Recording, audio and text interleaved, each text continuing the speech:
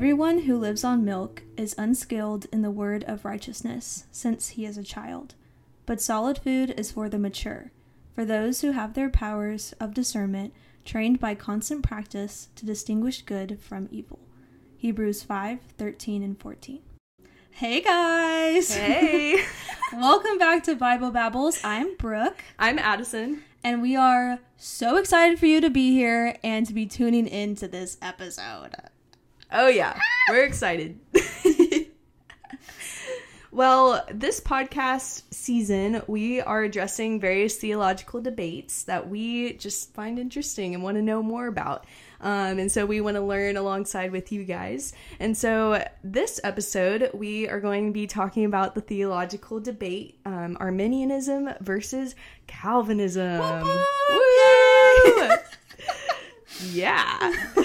So the goal of this episode is to have basically just an introductory, simple explanation of both sides of Calvinism and Arminianism, so that we can help you guys start your own personal journey in searching Scripture and formulating your own convictions about what Scripture says about each side of this debate. And so our hope is that you would find Scripture to be your highest authority in life. And so everything that we talk about today, we hope that you check against Scripture and hold Scripture to your highest authority. And so not our words, but God's words. And so we are so excited about sharing this with you guys and sharing with you what we have researched in the past few weeks.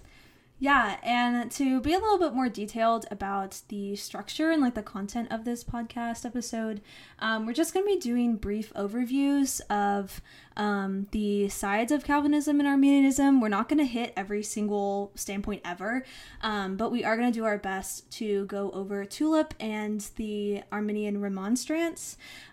So that's kind of what we're going to be doing, and then we're going to be using a scripture or two to kind of show you what that looks like in Scripture and how that Scripture is used to defend both sides. For time, we're only going to be able to do one or two scriptures, so there's a lot of Scripture that both sides use to support their viewpoints. We learned that it takes a lot of time to discuss everything in detail. Our research was a lot. And we decided to do a overview, summary, kind of brief introduction to this viewpoint or these viewpoints in this episode. And just to preface as well with this episode, we are not going to be giving our opinions or our viewpoints on any of this stuff. We wanted this to be objective and to just present this information in the scripture to you for you to dive into your research and to discern for yourself, just because there's a lot to talk about, and we definitely just want to give you information and to just talk about both sides more than trying to, defend one side or the other or anything like that. In our personal lives, we just know that takes a lot of time and a lot of care, and so we won't be sharing our opinions for these episodes. But we do have personal convictions and viewpoints on these arguments. We do. And so we have, in our research, learned about both of these and got to evaluate. And later in the episode, we're going to reflect on that process. But we're not going to be sharing what exactly those views and conclusions are from our personal standpoint. And I know a lot of people take this debate and say that it's not important because it's divisive, it's just not good for Christians to have opposing viewpoints, we should just all ignore it because it doesn't really matter. But this matters because Arminianism and Calvinism talk about salvation. They discuss our salvation, which is a big fancy word of soteriology. But it's very important to talk about this kind of stuff and to know that when we learn about the history in a little bit, that people came up with this stuff because of convictions and looking at Scripture. So we want to make sure that you know how important it is that we are talking about this and that you really should pay attention and take hold of this conversation and be able to make conclusions based on Scripture as well. And in learning about and diving into soteriology, it's important to know that God wants that for us. Like the verse that I read at the beginning of this podcast, we start our walk on spiritual milk, something that is, easy, it's nourishing, it does its job. But God desires us to be fed on spiritual food, which is deeper, it's more nourishing, it's just more satisfying.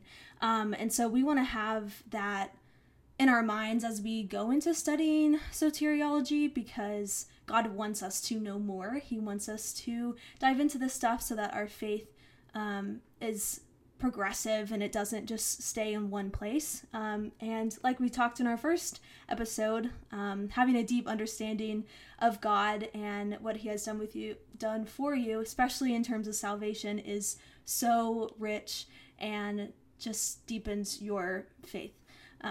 So we're going to dive in. I'm so excited. Before we dive in, I'm going to have Addison pray for us and we'll get talking.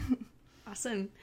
Dear Heavenly Father, Lord, we just thank you, Lord, that you have given us scripture, Lord, so that we can further understand who you are and who we are in Christ. And so we just pray, Lord, that as we talk about salvation and how you made it possible for sinners like us to have salvation, Lord, I pray that you would give us understanding, Lord, that we would look at your scripture, Lord, and evaluate it and check our hearts and minds with scripture, Lord, and align our emotions and our thoughts and our actions, Lord, with scripture, so that we can look more like Christ and be more in awe of you. And so we just pray, Lord, for clarity, that our listeners and both Brooke and I, Lord, would just better understand what your word has to say about salvation through this conversation.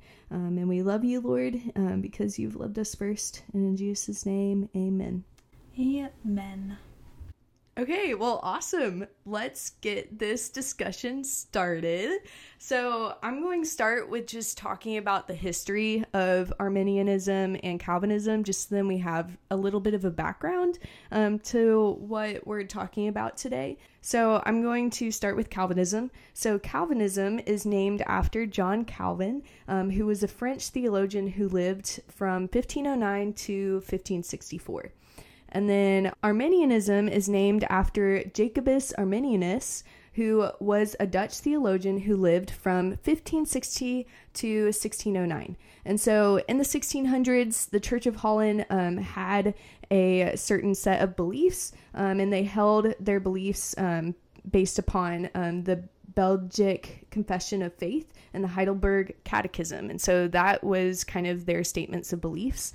In 1609, Jacobus Arminianus, he taught against these statements and these beliefs in the catechisms, and he had a bunch of followers that were following him as he was teaching against these catechisms. And so when Jacobus died, his followers wrote up something called the Arminian Remonstrance, which are 5 statements that oppose the Church of Holland and their beliefs that they had. And so the Church of Holland had Calvinistic beliefs, and so Jacobus, basically, his followers drew up these 5 articles to oppose those Calvinist beliefs.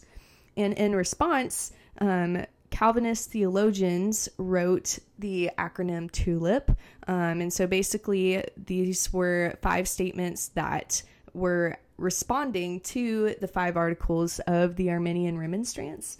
And so this was taking place in the 1600s, and it makes it pretty clear for us studying this that there's 5 differences between the 2 sides of this debate. So it makes it really easy for us to, I say easy, but it makes it more structured, I guess I should say, when we're looking at the difference between Calvinism and Arminianism, because there's only 5 statements. They're big statements, and we're going to dive into each of them, but they are directly opposing each other. And so because of that, Brooke, what are the 5 statements of the Arminian Remonstrance, and the TULIP acronym that Calvinists hold to? Addison, I am so glad you asked. So the first half of each statement is Calvinist, and then the second half is Arminian. So the first one is total depravity versus partial depravity, which is the T. And then there's unconditional election versus conditional election. Then limited atonement and unlimited atonement. Irresistible grace and resistible grace. And then perseverance of the saints versus conditional salvation. So, wow. I guess all that's left is to talk about them. I guess so. Okay. Let's get into it. Buckle up. It's going to be a wild ride. Yeehaw! Sorry, I could not resist. I had to. We're in a goofy mood today. We really are. I don't know why. Well, I love it. But I like it. I like the vibe today. Okay, so we are getting into the first statement of the Arminian Remonstrance and the T and tulip, and we're going to talk about the difference. So like I said, buckle up. So Calvinism believes in total depravity, which means every aspect of humanity is corrupted by sin. Therefore, human beings are unable to come to God on their own accord. And then the definition of partial depravity is, this is what Arminianism believes, is every aspect of humanity is tainted by sin, but not to the extent that human beings are unable to place their faith in God of their own accord. We're going to look at one verse for this one statement to kind of explain the difference between the two. So Romans 7:18 is the one that we believed was the most clear in kind of demonstrating the difference between the two.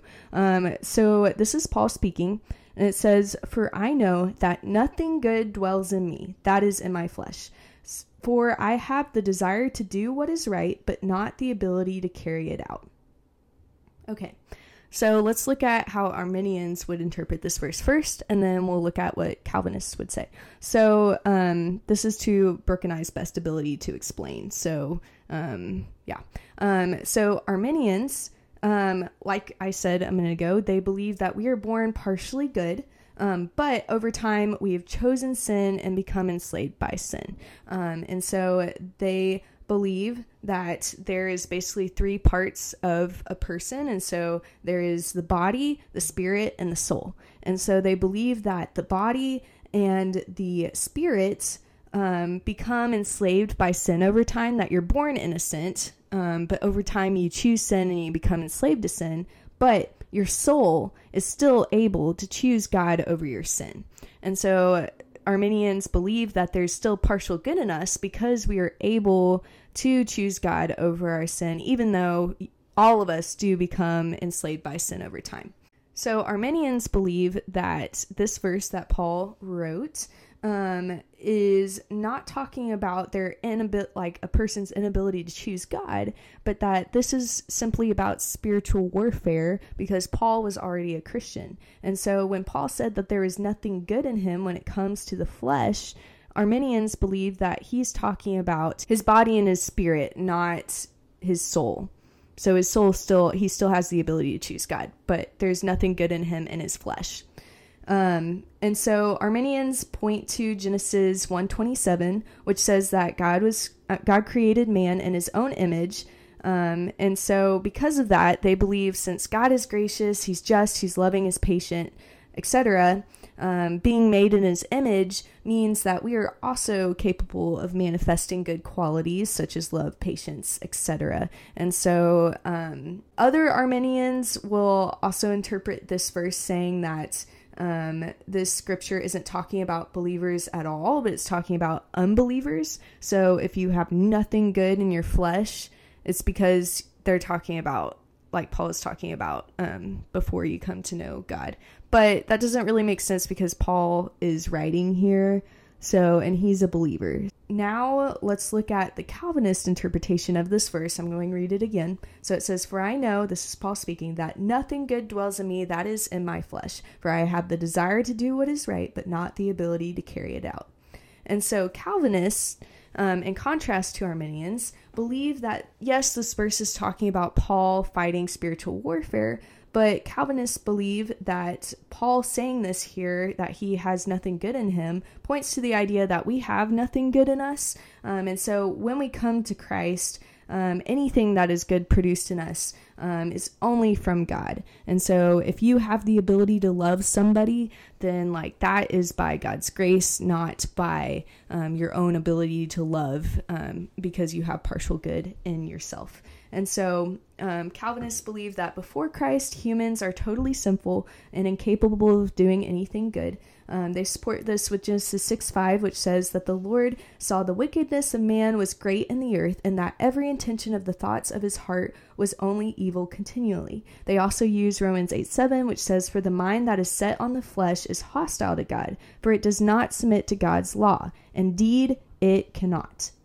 And then they also use Jeremiah 17:9, which says that the heart is deceitful above all things and desperately sick.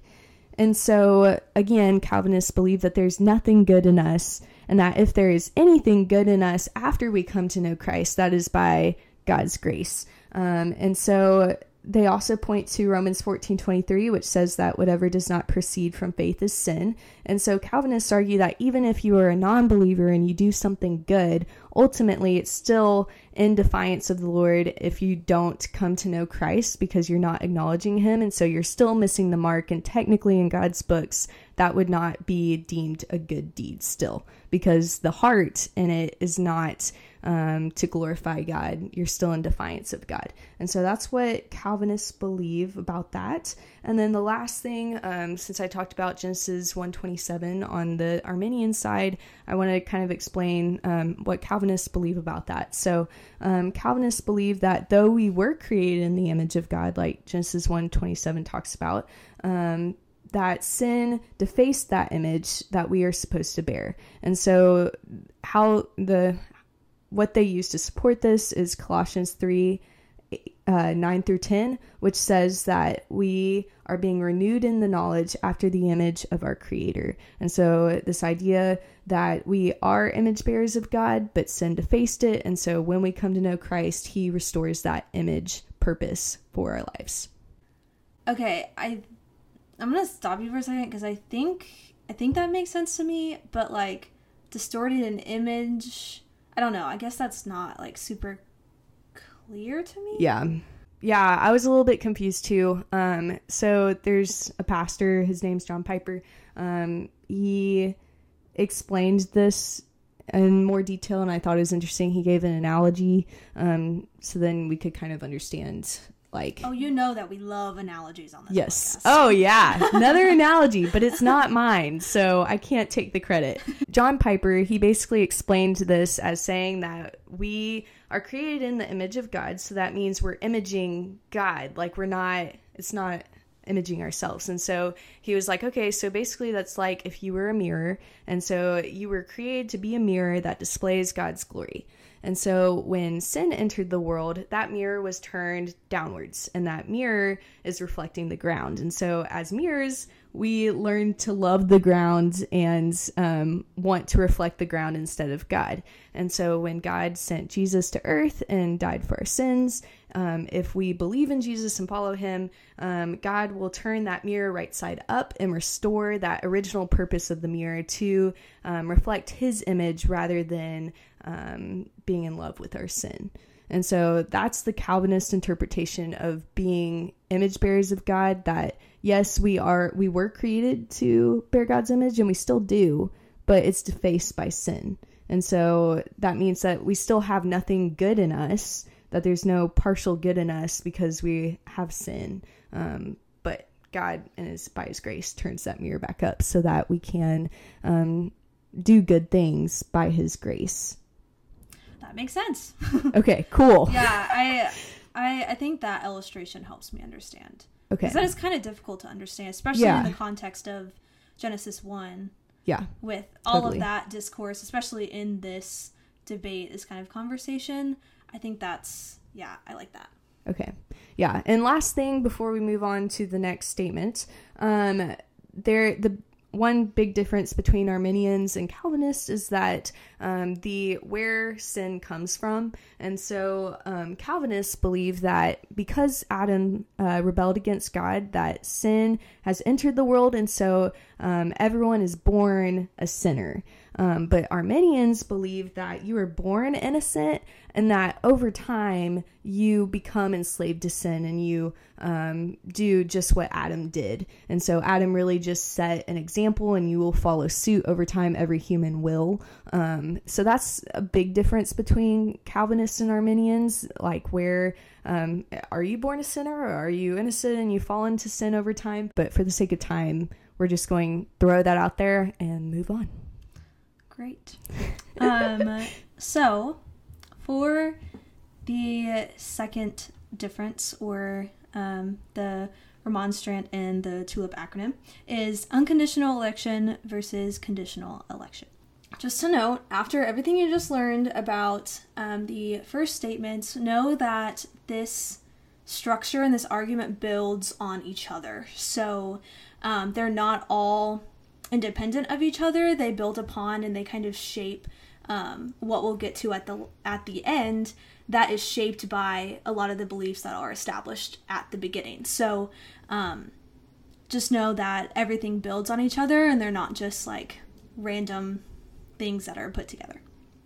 So for unconditional election, which is the Calvinist side, it's the belief that in view of total depravity of man, God chose some people to be saved only based on his mercy, not any foreseen merit or anything that they've done to be chosen. Their election to salvation is unconditional because God's decision is final and not dependent on man or what you do.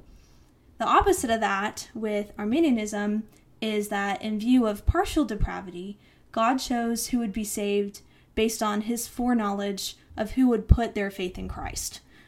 And their election to salvation is conditional upon their decision to follow Jesus. So it's based on their choice.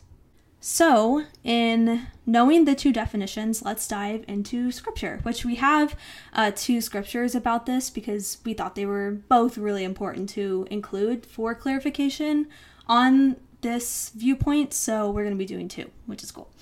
So the first one is Romans 8:29, which says, "For those God foreknew, he also predestined to be conformed to the image of his Son, that he might be the firstborn among many brothers and sisters."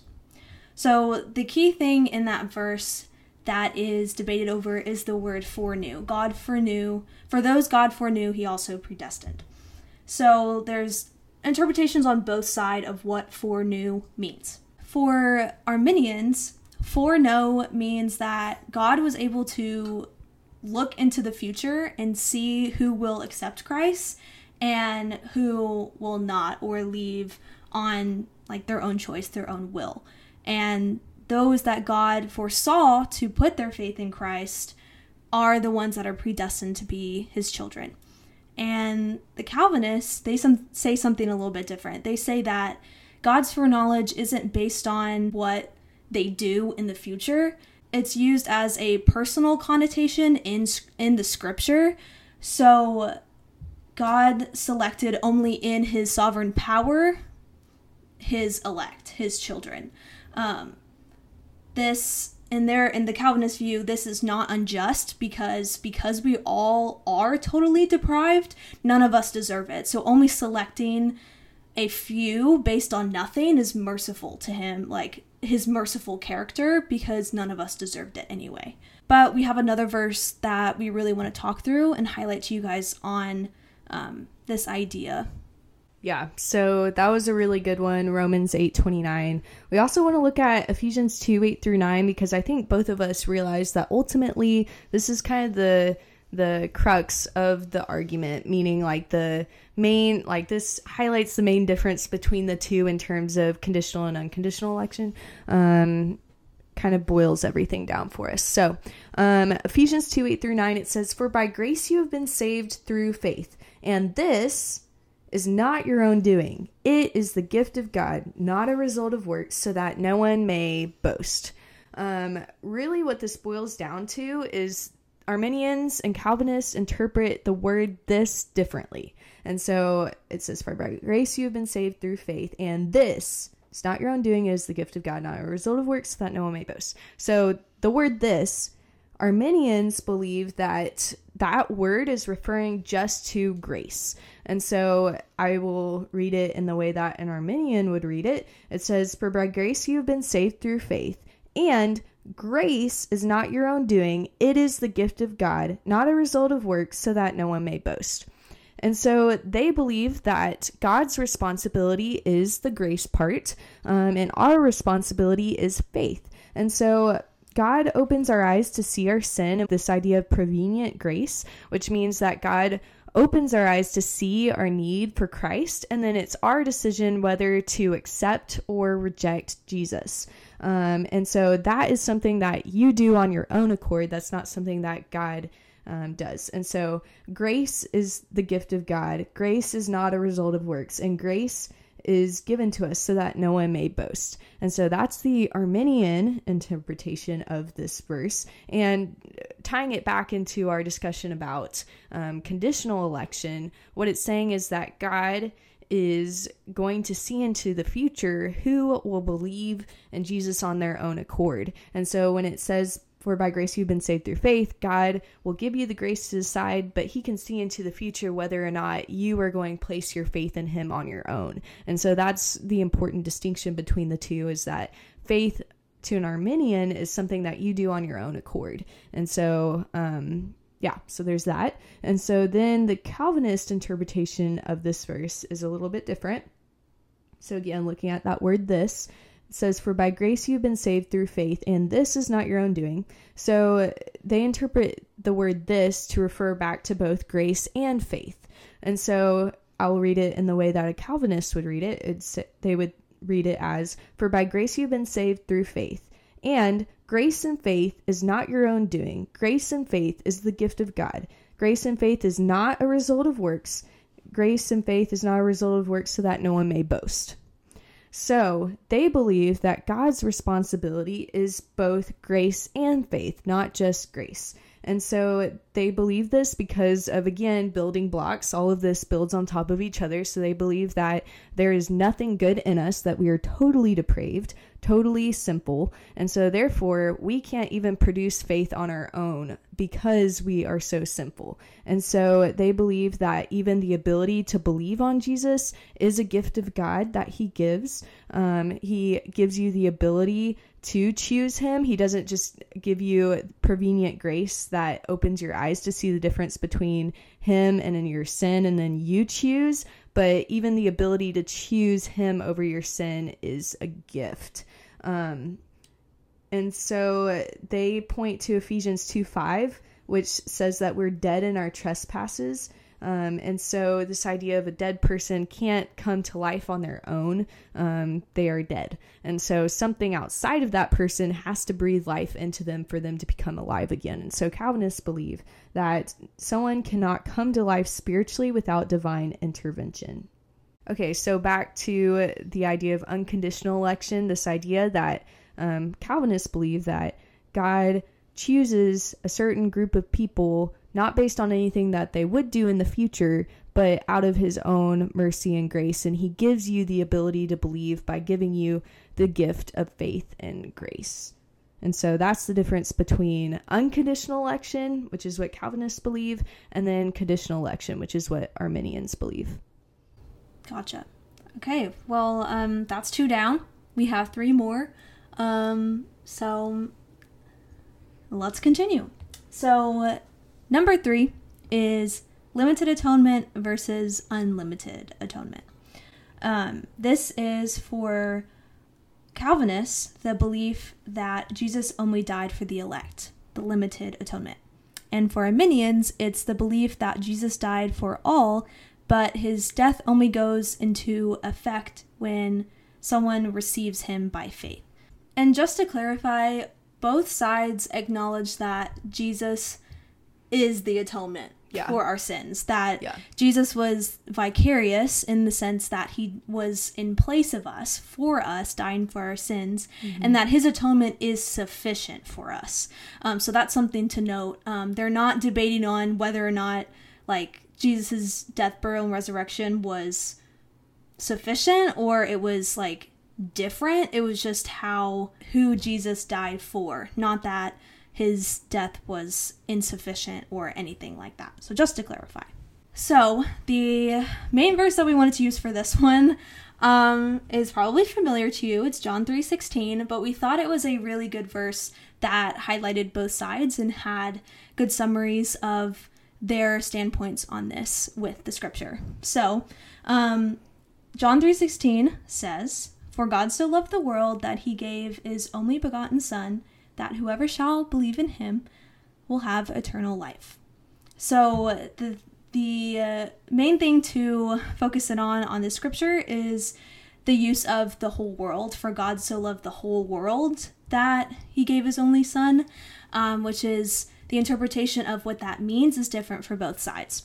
So Arminians, they say that the whole world is the whole world. It's all people. It encompasses everyone. And same for the use of us, we, our, that kind of thing in scripture. They also say that that's just all of us. So Calvinists say that the whole world is actually referring to God's elect throughout the world. So like in Revelations 5:9, when it says every nation, tribe, and tongue, it's talking about the elect, his believers, all over the world. Like, unlike how God used Israel in the Old Testament, a very specific people, a very specific location, God's elect is not bound to that anymore. It's not bound to a culture or a location. It's across the world of any language, any country. And that applies to the use of us, we, and our. It means the elect when we're looking at scripture. So with these interpretations, we can see that limited atonement with Calvinism is that God gave Jesus to die for just the elect, just his people, not the entire world, just for God's elect that are throughout the world. And Arminians say that no, God sent Jesus to die for everyone, for the whole world. So that's how that kind of ties into their viewpoints. So now we're going to talk about the fourth difference, or the fourth statements that talk about irresistible grace and resistible grace. So irresistible grace is the Calvinist view that left to our own will, we're going to resist God's invitation to salvation every time, just because we are not capable of doing that. But when God calls a person to salvation, they will come to salvation because it's God interceding and he is doing that.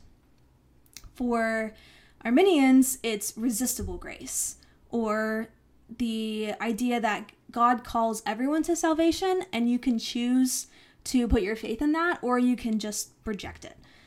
So that's choosing whether or not you want to follow Christ or just reject him and not do that. And so the verse that we wanted to use to show the sides of these two statements is Acts 16:14, which reads, "One who heard us was a woman named Lydia from the city of Thyatira, a seller of purple goods who was a worshiper of God.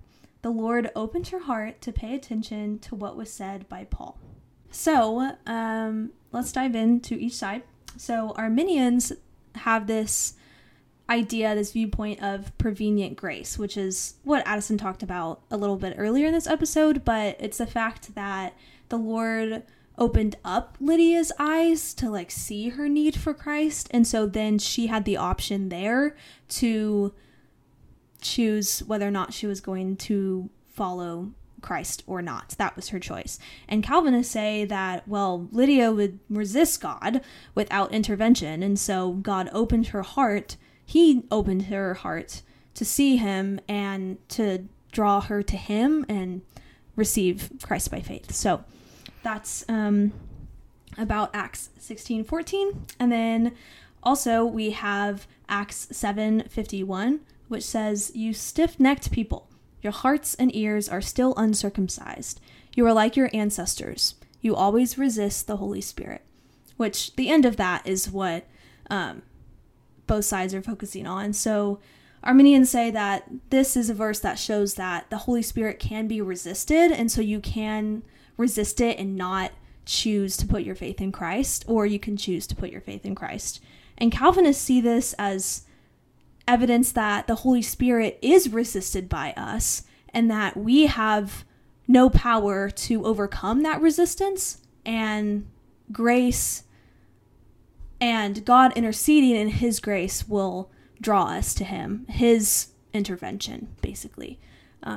So yeah, we are on our last point. Addison, take it away. All right. Cool. Okay, so the last point of the Arminian Remonstrance and the acronym TULIP that Calvinists adhere to is perseverance of the saints versus conditional salvation.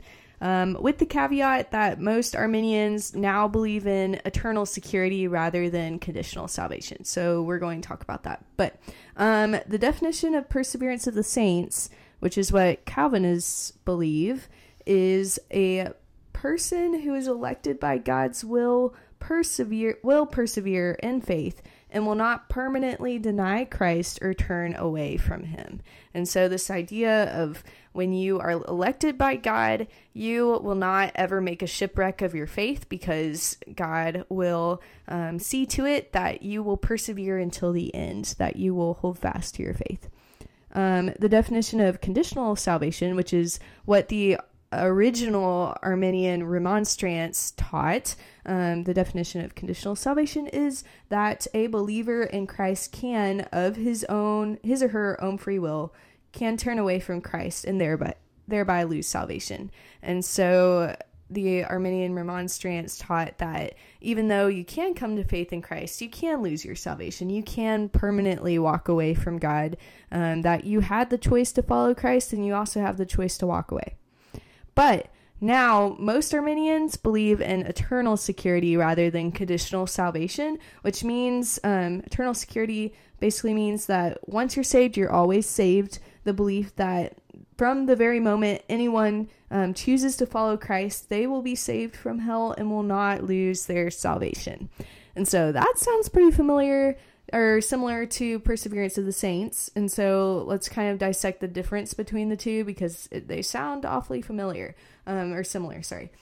So perseverance of the saints does teach that you have eternal security, but the main difference between perseverance of the saints and eternal security is that perseverance of the saints teaches that you will not make, like I said earlier, a shipwreck of your faith, that you won't turn away from God if you are his elect, whereas eternal security says that you can walk away, you can make a shipwreck of your faith and totally do anything you want and not see any fruit in your life, and yet you would still be saved. That once you place your faith in Christ, nothing can take that away. And so both believe that, but just slightly different. And so it's kind of hard to understand the difference, but the main difference is just this idea of like God will, in his power, make you persevere. For the Calvinist side, Arminian side says that even if you don't persevere, you will still be saved. So, for the sake of time, we're not going to get into verses that or that are used to support conditional election, because most Arminians don't believe that anymore.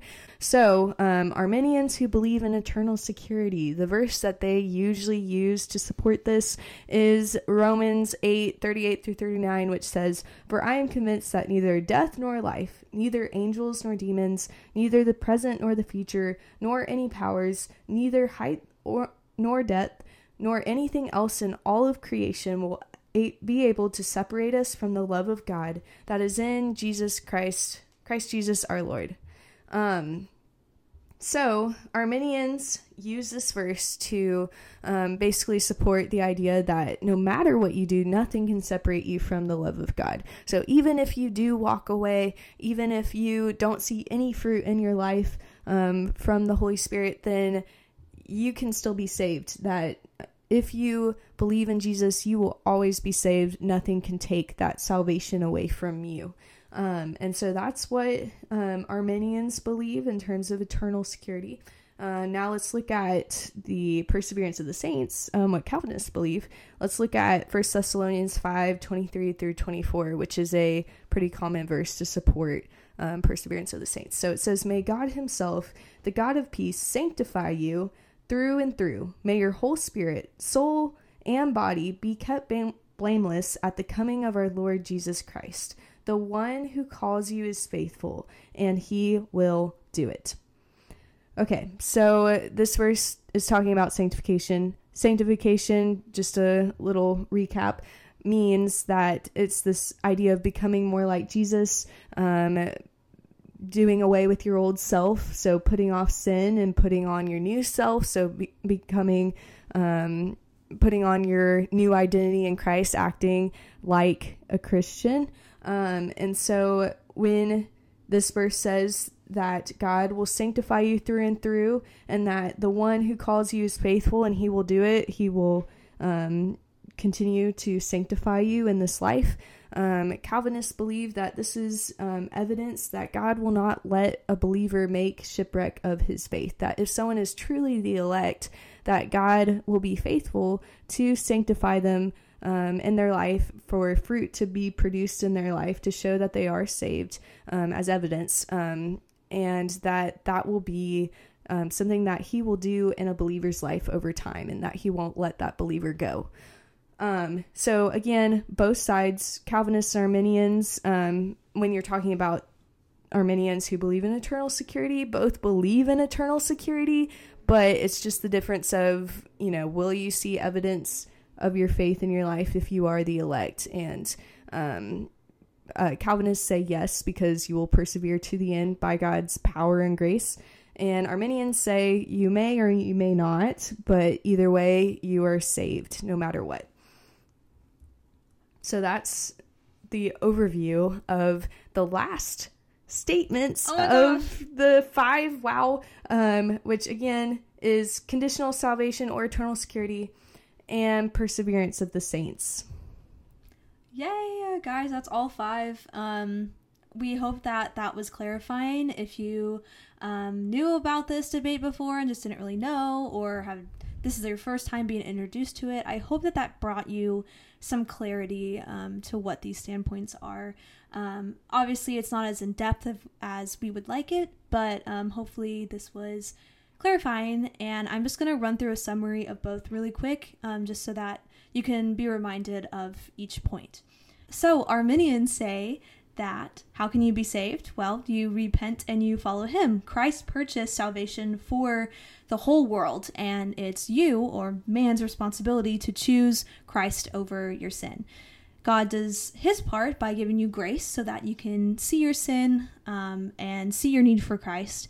And he also sent his son to die for your sins. In order for Christ's sacrifice to become effective in your life, you have to do your part and have faith in Jesus. And Calvinists say, how can you be saved? Repent and follow him. Calvinists hold that whoever believes in Christ will be saved without exception. But Calvinists believe that one's ability to believe is a gift that was purchased by Jesus on the cross, since before Christ we were dead in our sin. We're not capable. After someone chooses to believe in Jesus, instead of celebrating their choice in that, their ability to choose, they celebrate God's mercy towards them and who does believe. So that is both of them in summary. Hopefully that's clarifying. Yeah, and I love, Brooke, that you really emphasize that both believe that if you want to have salvation, if you want to have a relationship with the Lord, your call, your invitation is simply to repent and follow Jesus. And so we really wanted to emphasize that at the end of our episode because, again, we're discussing just 2 different views on soteriology, so the study of salvation. But we also want to emphasize that both do agree on what what you do in order to follow Jesus. And so both believe that you cannot be saved by works, and that salvation was a gift purchased by Jesus on the cross, and that gift is something that you simply have to receive, that you don't have to do anything to earn your salvation. And so let's look at Mark 1:17 and then Mark 1:19. So it says, "From that time Jesus began to preach, saying, 'Repent, for the kingdom of heaven is at hand.'" And then in verse 19, Jesus says, "Follow me, and I will make you fishers of men." And so there's two very clear commands from Jesus that I think both sides agree upon, is that Jesus calls us to repent and Jesus calls us to follow him. And so repenting means recognizing that you are a sinner and that you need Jesus to be your savior from your sin. And so this idea of turning from your sin and believing on Jesus to be your savior. And so that's what repenting means. And then following Jesus means to simply become his disciple. So a disciple means a learner. And so you're sitting under Jesus's teaching and you are becoming like Jesus as you're learning from him. And so if you look at Romans 10:9, it says, "If you confess with your mouth that Jesus is Lord and believe in your heart that Jesus raised him from the dead, you will be saved." And so that's a promise that if you make Jesus your Lord, which doesn't mean you simply just say Jesus is Lord and then move on with your life. Like, it's not just a pray once and move on, but it's this idea of making Jesus your master. And so that's what Lord means, your master, your teacher. And so if you submit yourself under the Lord, recognizing your need for him, a need for Jesus, then you will be saved. That is a promise. And so, yes, we're not perfect in this life. We will mess up. And actually, both sides believe that perfectionism is not supported in the Bible, which is another conversation we can have another day. But yeah, we will never be perfect in this life. But we are called to repent from our sin and to follow him, to become disciples. Though it won't be a perfect journey, he will save us. And so, last thing, Luke 6:40, it says, "A disciple is not above his teacher, but everyone, when he is fully trained, will be like his teacher." And so both sides agree that in order to be a follower of Jesus, you must become a disciple. And a disciple is literally learning under Jesus. And the goal is to become like Jesus. And that's the goal in a Christian's life. And that won't be done perfectly, but that is our call as believers. And he is faithful to save us. Salvation is for you. And if you want to have salvation, then you simply repent and follow. Yeah, and I'm glad you clarified that, because when we talk about salvation in the bare bones of it, it's a pretty clear command of God that says, repent and believe, and you can follow Christ. You're secure in that. So that's just really cool to highlight. In conclusion of talking about everything, we did want to kind of highlight a little bit of our research journey on this, because it was extensive.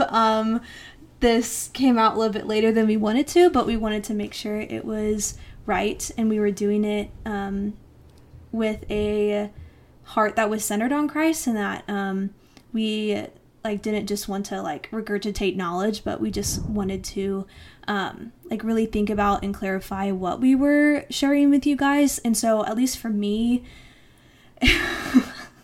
oh man, it was so hard.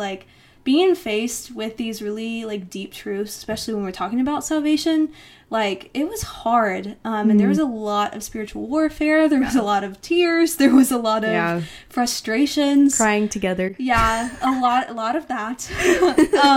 But just trying to discern was just so hard. And having this accountability to do this and to really dive into our faith has actually been really sweet, because for me, growing up, just to give you guys context on my walk, I grew up in strict 5-point Calvinist. That's how I always was taught scripture. And so wanting to make my faith my own in that process of not just accepting what I've always heard, but actually like dive into these questions and not just like push it off to the side was like really important and really clarifying to my faith, and really helped me have a deeper understanding of what scripture says and who God is.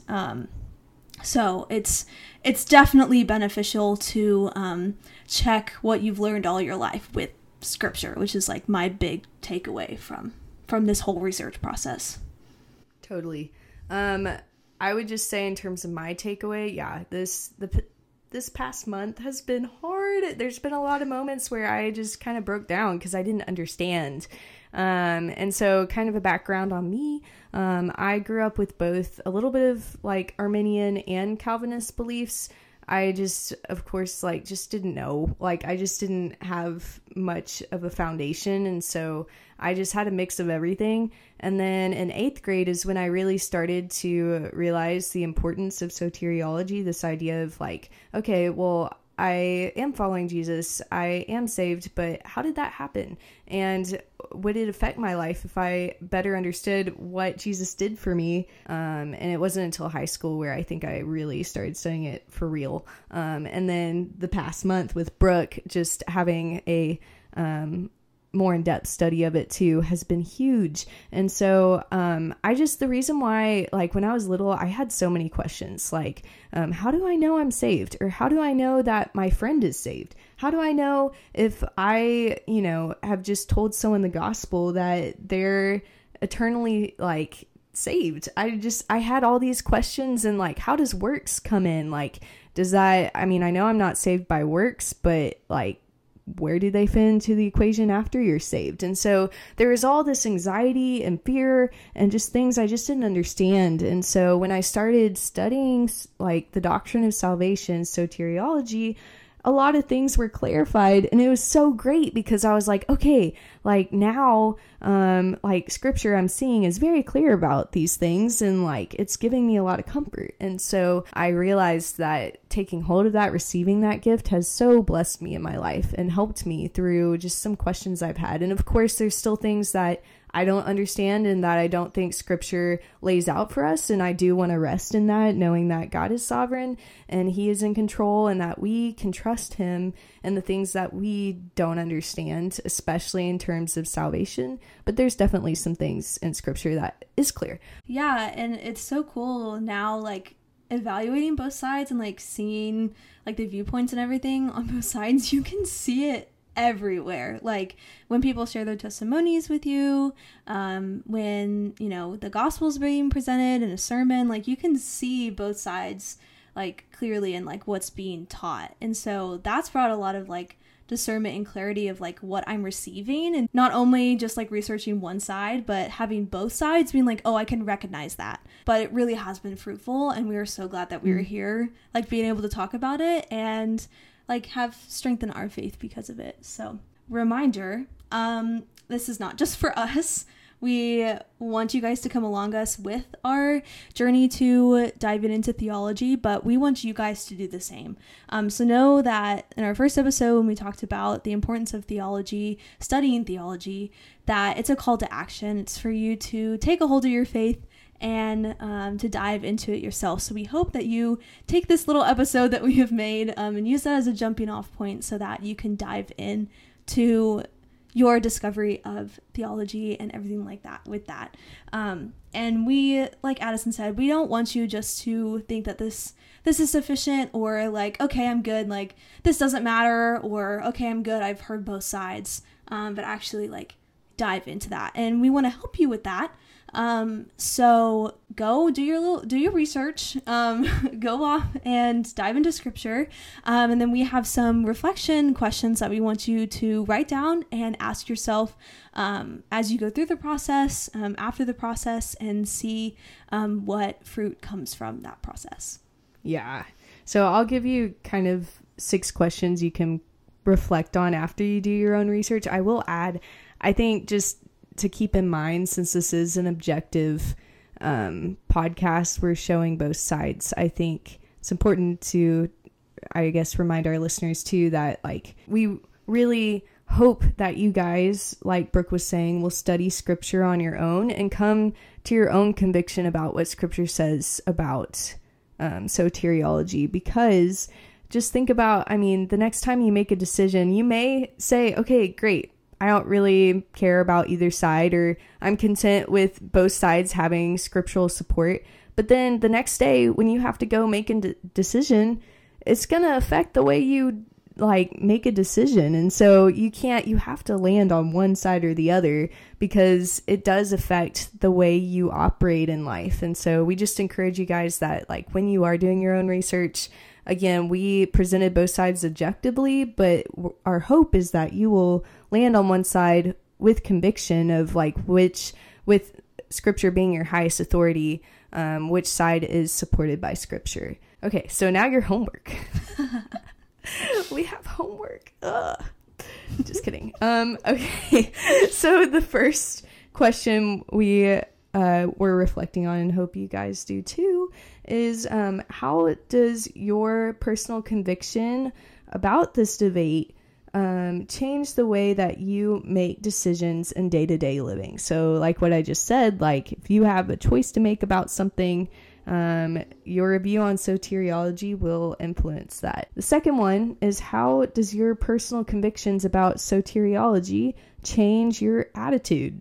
The next thing is, how does your conviction about soteriology change the way you view this world? Fourth, how does your personal conviction about soteriology change the way you view yourself? Next, the fifth one, how does your personal conviction about soteriology change the way you view God? Okay, the last one is, what changes do you need to make in your life in light of your personal convictions about soteriology? Those would be the 6 homework questions we would like you guys to reflect on. Yes, and we're not going to leave you hanging with research or resources. There's going to be detailed people or articles or whatever that we use in our research in the description of our YouTube video, also in the description of the podcast episode, just so that you guys can have a jumping off point, can start somewhere if you don't really know where to start. We thank you guys so much for tuning in and sticking with us to learn about Calvinism and Arminianism. It's truly been a lot of fun for us. We love this stuff. So we are so glad that you sat down with us. Before we send you off, we're going to have a quick little prayer. So let's pray. God, we are just in awe of how you love us and how you redeemed us through salvation. We are so thankful that you've given us resources to just dive into what that means, who you are, with scripture and with the teachings that are at our fingertips, Lord. We praise you for just who you are and how your mercy and your love has been extended to us, and that we can look inwardly to ourselves and not just take things at face value, but not just rely on spiritual milk or just surface level thinking, Lord, but that you desire for us to go deeper and to grow more in our faith, Lord. And so we pray that as we continue to learn about you and learning about soteriology, that you give us the discernment through the Spirit and you equip us to know you more and to just be able to praise you and give our faith back to you. In Jesus' name we pray. Amen. Amen. Well, that was it for episode 2. We again thank you guys for tuning in, and we look forward to seeing you in our next coming episodes, where we're talking about different theological debates and statements with other kinds of theology. So thanks guys for tuning in, and we will see you guys next time. Bye.